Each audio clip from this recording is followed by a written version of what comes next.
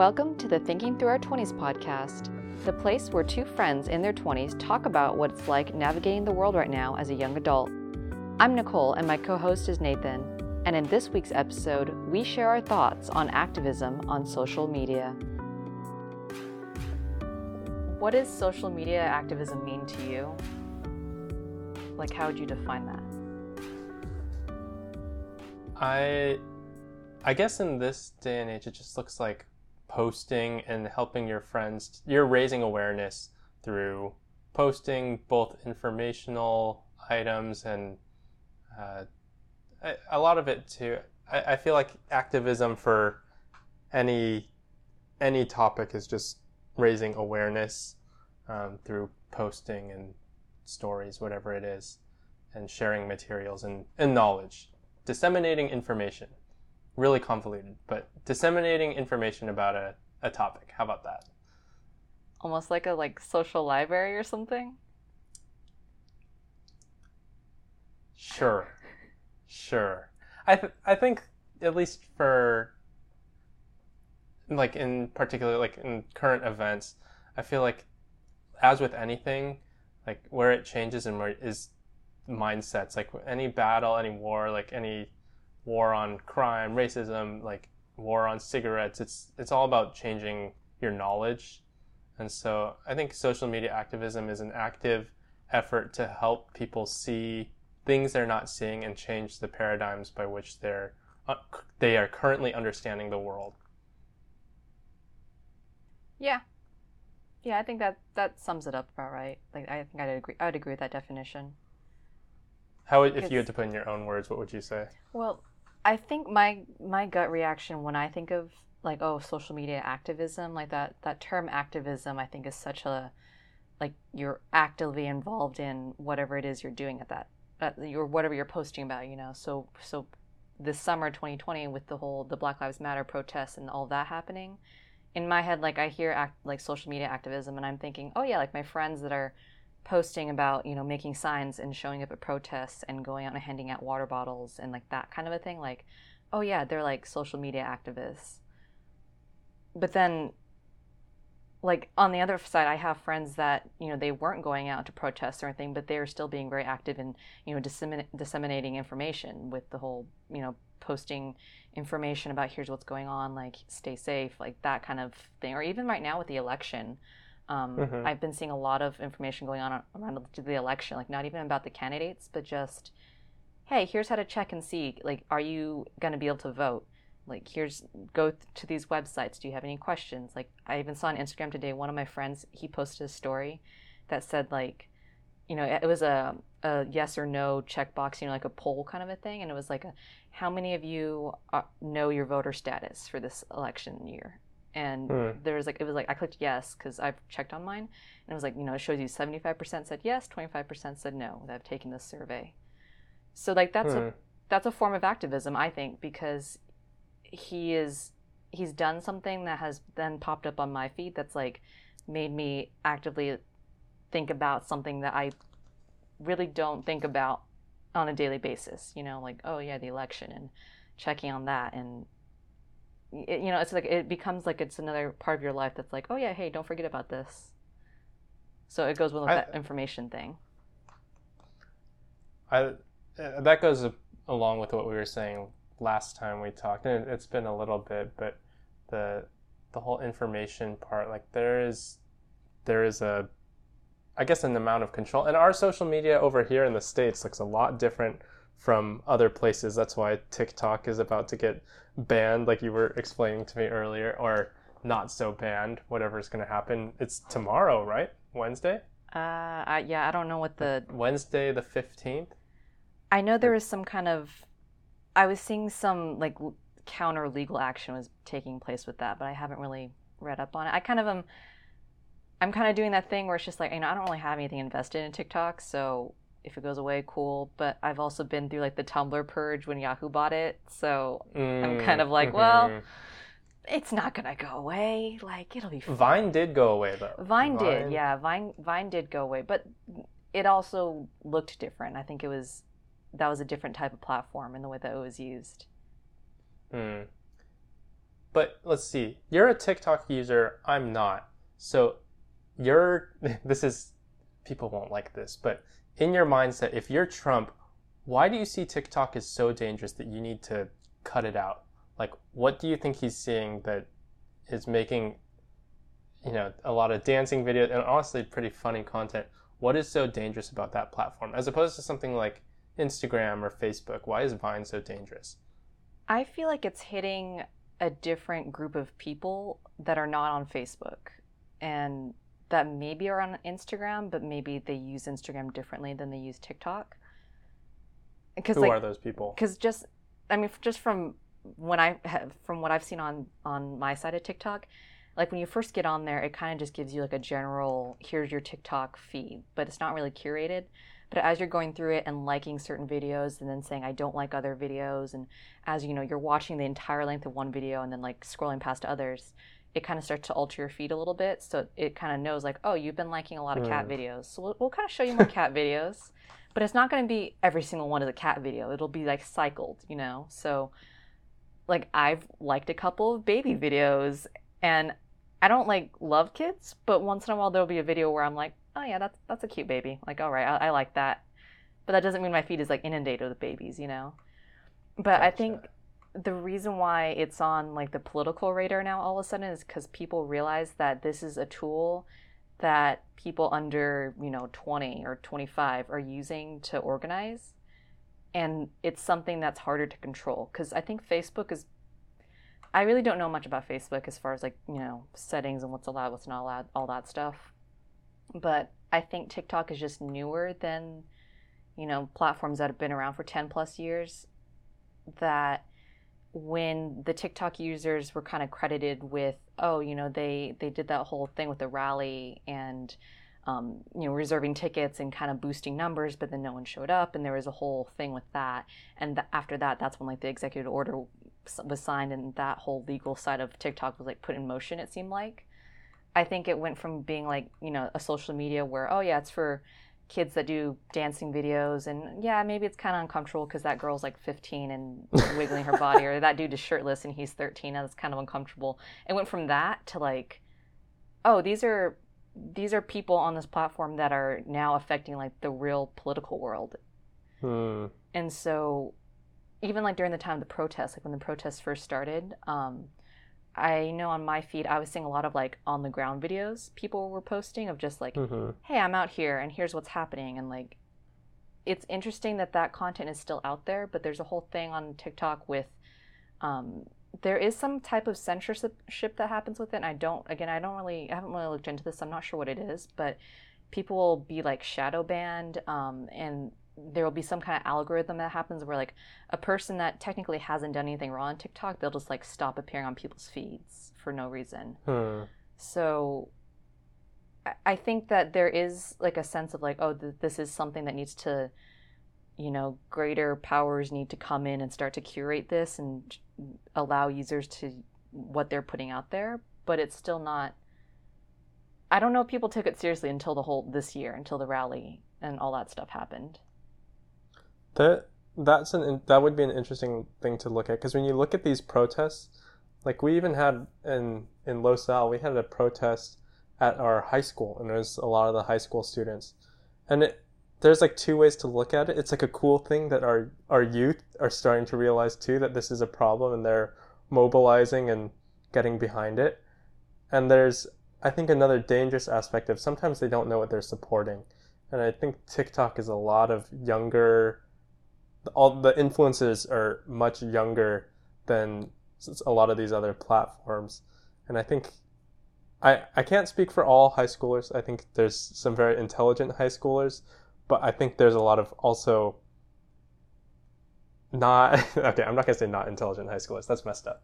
But I would say for the amount of, like damage that they can actually do and the amount of mobilization that can happen through a platform like that, I think it caught everyone off guard a little bit, and it wasn't always in a good way. Like when we were in Berkeley, when there was protests going on, sometimes having more numbers at these protests were a way for like these anarchist groups to come in and mess things up. And yeah, controversial opinion of mine, but I don't know if that was always a good thing. Like there was like the true protesters want protesters there. They don't want, you know, Joe Schmo just showing up to take a video. It's almost for the clout in Berkeley. So I don't know if we want to put that in there, but it's like a real thing. Like when the protests were going on in Berkeley, they had there was the, like, you know, the few leaders that were standing in front near the police barricade, and at some point there was like a lot, like people were throwing stuff at the cops, and at some point they turned around and walked straight towards, there was a couple like college kids in the crowd. They're like, they basically like chewed them out, like, what are you doing? That we're not trying to, like, you know, burn anything down. We're not trying, like, this is not helping the protest. Like, if you're going to do that, get out.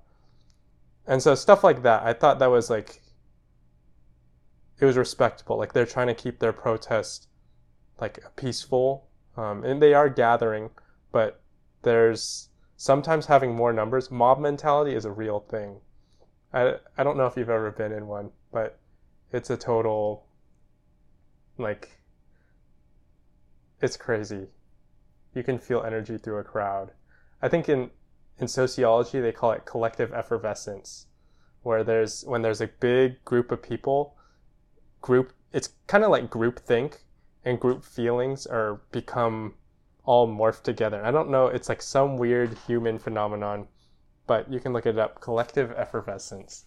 I'll have to look at that, because I know that we talked a lot in anthropology about the whole in-group, out-group idea, you know, of like signaling you're in the in-group, signaling who's the out-group by like just everything, just in general, and using that as a way of basically identifying, making it a us and them idea. So we talked a lot about that. And I think, yeah, with the kind of going back to with the whole almost like responsibility of protesting and awareness of that is part of, yeah, that is kind of like the I don't know what the balance is with things like TikTok, where, you know, you can have more awareness and kind of like, you know, boost the signal of, oh, there's a protest happening in your city, like come through. But then you end up with situations where, you know, you have like teenagers out there in possibly unsafe conditions, like doing things that they're not thinking through fully, you know. Well, I even think it, like, you know, I think like the only thing I really have to like compare it to as far as like when I was in high school was Kony 2012, when all that happened. Oh. I don't know, were you on Facebook for that time, and like did you like partake in that at all? Cuz no. I didn't know what was going on, honestly. Because I was thinking like Kony 2012 and probably like Tom's shoes. Those are like the two things I can think of that like were like, oh, these are big activism movements happening right now in high school, and like here, like do this and it'll help. And like, you know, I was a dumb teenager. I would be like, oh yeah, that's bad. Let's do that because I'm being told like that will help, so I'm gonna do that. And now looking back, I'm like, yeah, like okay, Tom Shoes, like, you know, there's a whole criticism of that and their business model and all that stuff. But like with the Kony 2012, it was a lot of, what is printing off these flyers and putting them up around my town in California gonna do, like, realistically for this group of kids in another country, in another political atmosphere that I don't have any influence on, and my town's political leaders don't have any influence on, you know? Like, back then, I don't remember hearing back then about, you know, right now I'm hearing a lot of like, call your senators, here's phone numbers, here's emails, contact your representatives, like that kind of information of, here are things you can do to affect the things that you're seeing that you want changed, that you want your voice to be heard, so here's ways to make it heard to people that can do something about it, or at least are in a closer position to do something about it. But I think it is easy when you're a teenager, especially when it's kind of like,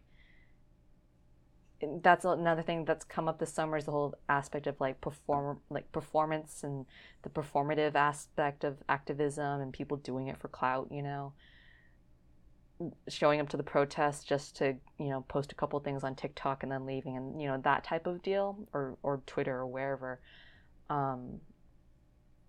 So yeah, I don't know, it is, because even talking about social media activism, like at what point does it become a thing of like, you're bragging about this deed you've done that's good, and you're trying to like, like boost your rep, like, hey, look, I Mm, just donated $50 and here's my receipt. I put it on my Instagram story. Like, go do this too, or whatever, or even like that this is like outside even like the summer protests, but just outside that, doing like random acts of kindness. And hey, look, I gave this stranger $100. I bought their meal and I recorded it and put it on Facebook, that kind of a thing.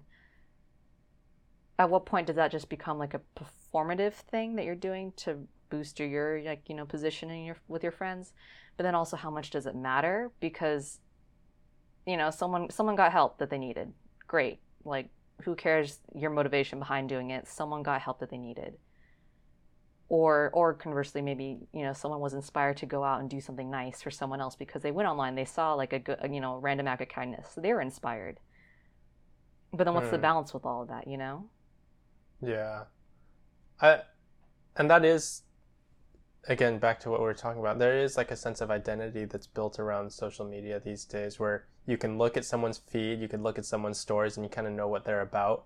And it's, I don't know how it happened, but it's become cool to be an activist for anything. Like, I I don't think there's too many things. There are some things, but I don't think the list is too big of activist ideals on social media where people are like, oh, I hate that. Like, maybe I'm gonna refrain from saying which ones I'm thinking of, but yeah, at least for this, like specifically this Black Lives Matter movement, I very honestly, again, I don't know if we want to put this on, but I'm just talking. I I do call to question some of the people that I see, like, posting things. Like, to me, uh, the real ones are still active right now about it. Like, if you really care, it wasn't a phase, because there was a lot popping up when stuff was going on, and things haven't really. They've kind of changed, but not really. And so I I feel like the real, like, if this is truly on people's heart, they're still going at it, and I respect that a lot. For some of the people, I saw them do like a little fundraiser, like my company's doing a match, Yeah. like join me, and nothing wrong with that, right? But then it kind of died out after that, and I think that's in a very American thing. Like, we like to throw money at problems and thinking it'll fix, and I don't yeah, if there's a documentary called Poverty Incorporated, and this one is directed towards poverty, but they showed numerous case examples, including Tom's Shoes, where Americans just throw money at problems and throw free stuff at poor people and expect it to fix it. And there's a lot of bigger systemic issues that are beyond money in these cases, especially with this current political, socio-economic climate. Like, this is a deep rift, like, ethnically, socially, politically, and in money, to me, maybe it's a privileged mindset, but just money, which was right after George Floyd, there was a lot of funding movements for BLM, just throwing money at the problem. Like, here's an organization that seems to be fixing it. Like, that should be good, right? I I feel like that's a very shallow response. Um, so I guess I am calling into question the motives of some of these people, and it becomes more clear as time kind of passes. But I, yeah, I can't help but see that trying to be like a quick fix. Like, if we pay for it, and because social media is monetized too, like, there's a lot in the of just grabbing attention, that helps pay for stuff. But yeah, it's kind of dangerous. I don't want to be so pessimistic of everyone that does stuff, because there are people, like, not everyone gets it and they're trying to, which is a good step forward. But if it's like a gut reaction to something bad happening and then it just dissipates, I I have a hard time seeing that as like a long term good for the movement thing, because if if it's just let's do a little fundraiser for, it's almost like a pity party, and then we move on. Yeah. It's like I feel bad.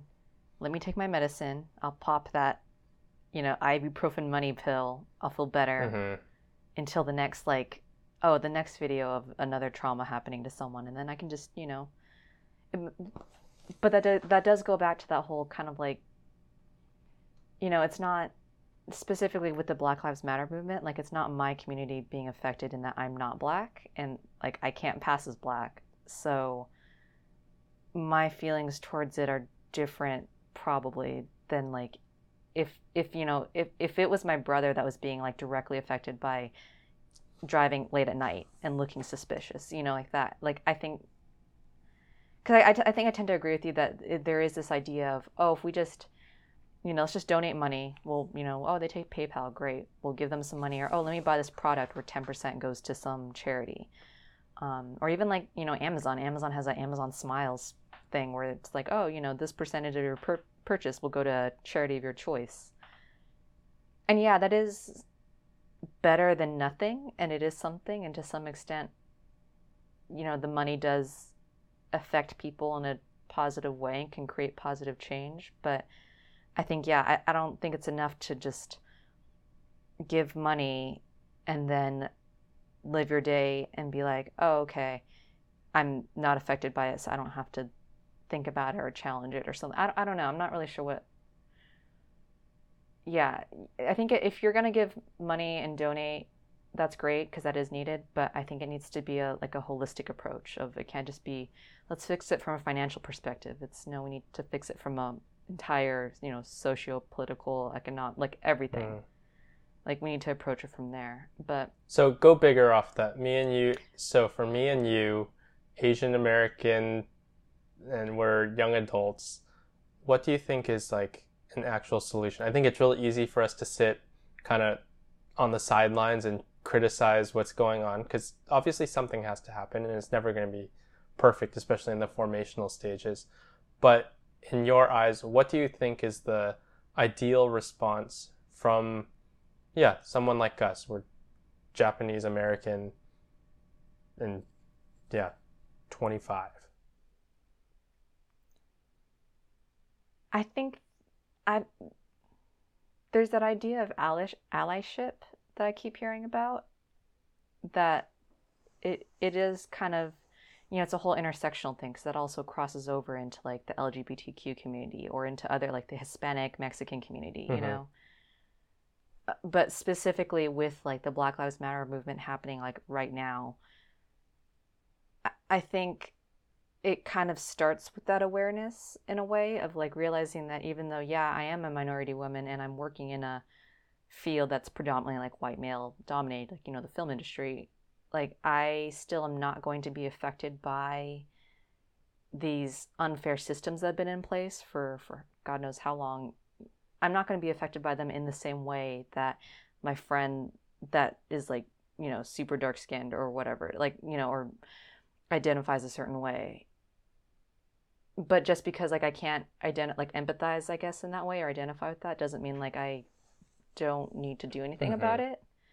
But I also need to be really careful in not speaking for them, like as a POC. Like I don't want to be like, oh, well, I'm a minority too, so I can also speak for the minority experience, because again, my experience is very different than, my Mexican American friends. So there's commonalities in it, definitely. I think especially being like, if you're like raised in like a ethnic household in like a super white area like I was, there's definitely commonalities that we can bond over. But I think it's just, I'm still trying to figure out for myself like what is my role in this, in that I don't want to, I don't want to be the person that just gives money to a nonprofit and says, okay, like my job is done here. Like as long as I don't say the N word, and as long as I retweet that Mm-hmm. video, and as long as I have, one token friend, then I'm great. I'm doing great in Mm-hmm. life. It's like that's not really, it's not, there's not a checklist of how to be a good person, It's just be a good person. I don't. Hmm. It's a difficult thing. I think me and you, like what we're talking through, like I feel like a lot of Asian people feel it especially. Like, we just don't know really how to respond to this. Like, on one half of us, like, we hurt for our Black brothers and sisters, right? Like, it's a tough situation, but on the other hand, like, we want to be supportive without being like, oh, I feel you. But on the other hand, like, we can't entirely feel that, because for us, it's a different type of racism, but the model minority myth, like, that's a different type, and it's not as cruel, but it's just a different type, and we can't speak for them. They can't speak for us in that way either. It's just a different experience.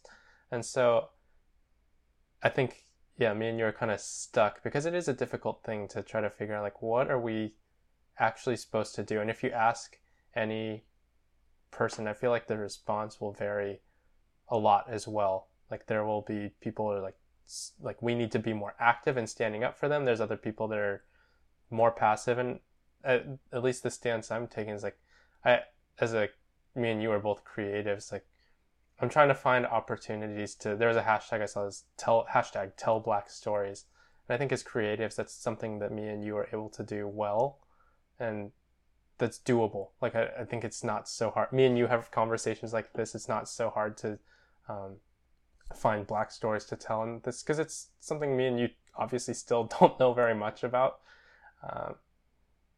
and so that's my best stab at like something that would be more ideal and helpful. Because very honestly, I think me and you here, like being in California, I feel like this is not the most true forms of racism in this area. Like, I feel like we have a good melting pot, and though it's not perfect, it's better than what we're seeing in the middle of the country. Like, when we're looking at a Minnesota, when we're looking at even somewhere like Atlanta, like, it's a little different narrative out there than it is here. So, yeah, I don't really have a great answer. Like, I don't think either of us are knowledgeable enough to like be speaking on behalf of the Asian community. We're just two Joe Schmoes. But I don't think anyone has a hard time, or has an easy time answering these questions right now, because it is fresh, and because it's so, it encompasses a lot of different areas, that creating one collective response is really difficult.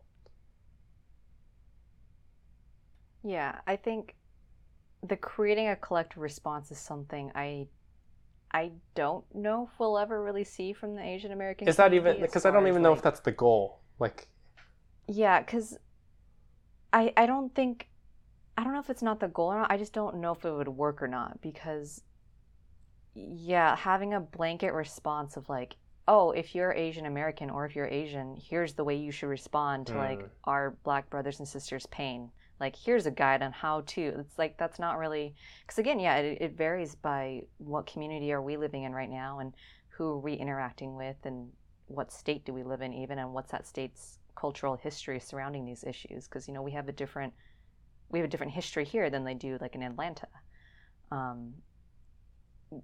So I don't even know. I mean, even like with just the two of us, whatever my response is to this like current movement happening right now, just because it works for me doesn't necessarily means like, oh, Nathan, you need to do this too in order to be like a good ally. But I mean, there's definitely things that are like, oh, that would not help, or that would definitely help. Like, I think there are definitely like bare bones structure of here's things that would be beneficial. But I don't think it works to say, here's the way you should approach this aspect of life. Well, that's it for this week's episode. Thank you for listening. What are your thoughts on this? Share with us at thinkingthroughour20s@gmail.com, or use the hashtag TT2pod on your favorite social media website. Hope you join us next week as Nathan and I continue this conversation about life.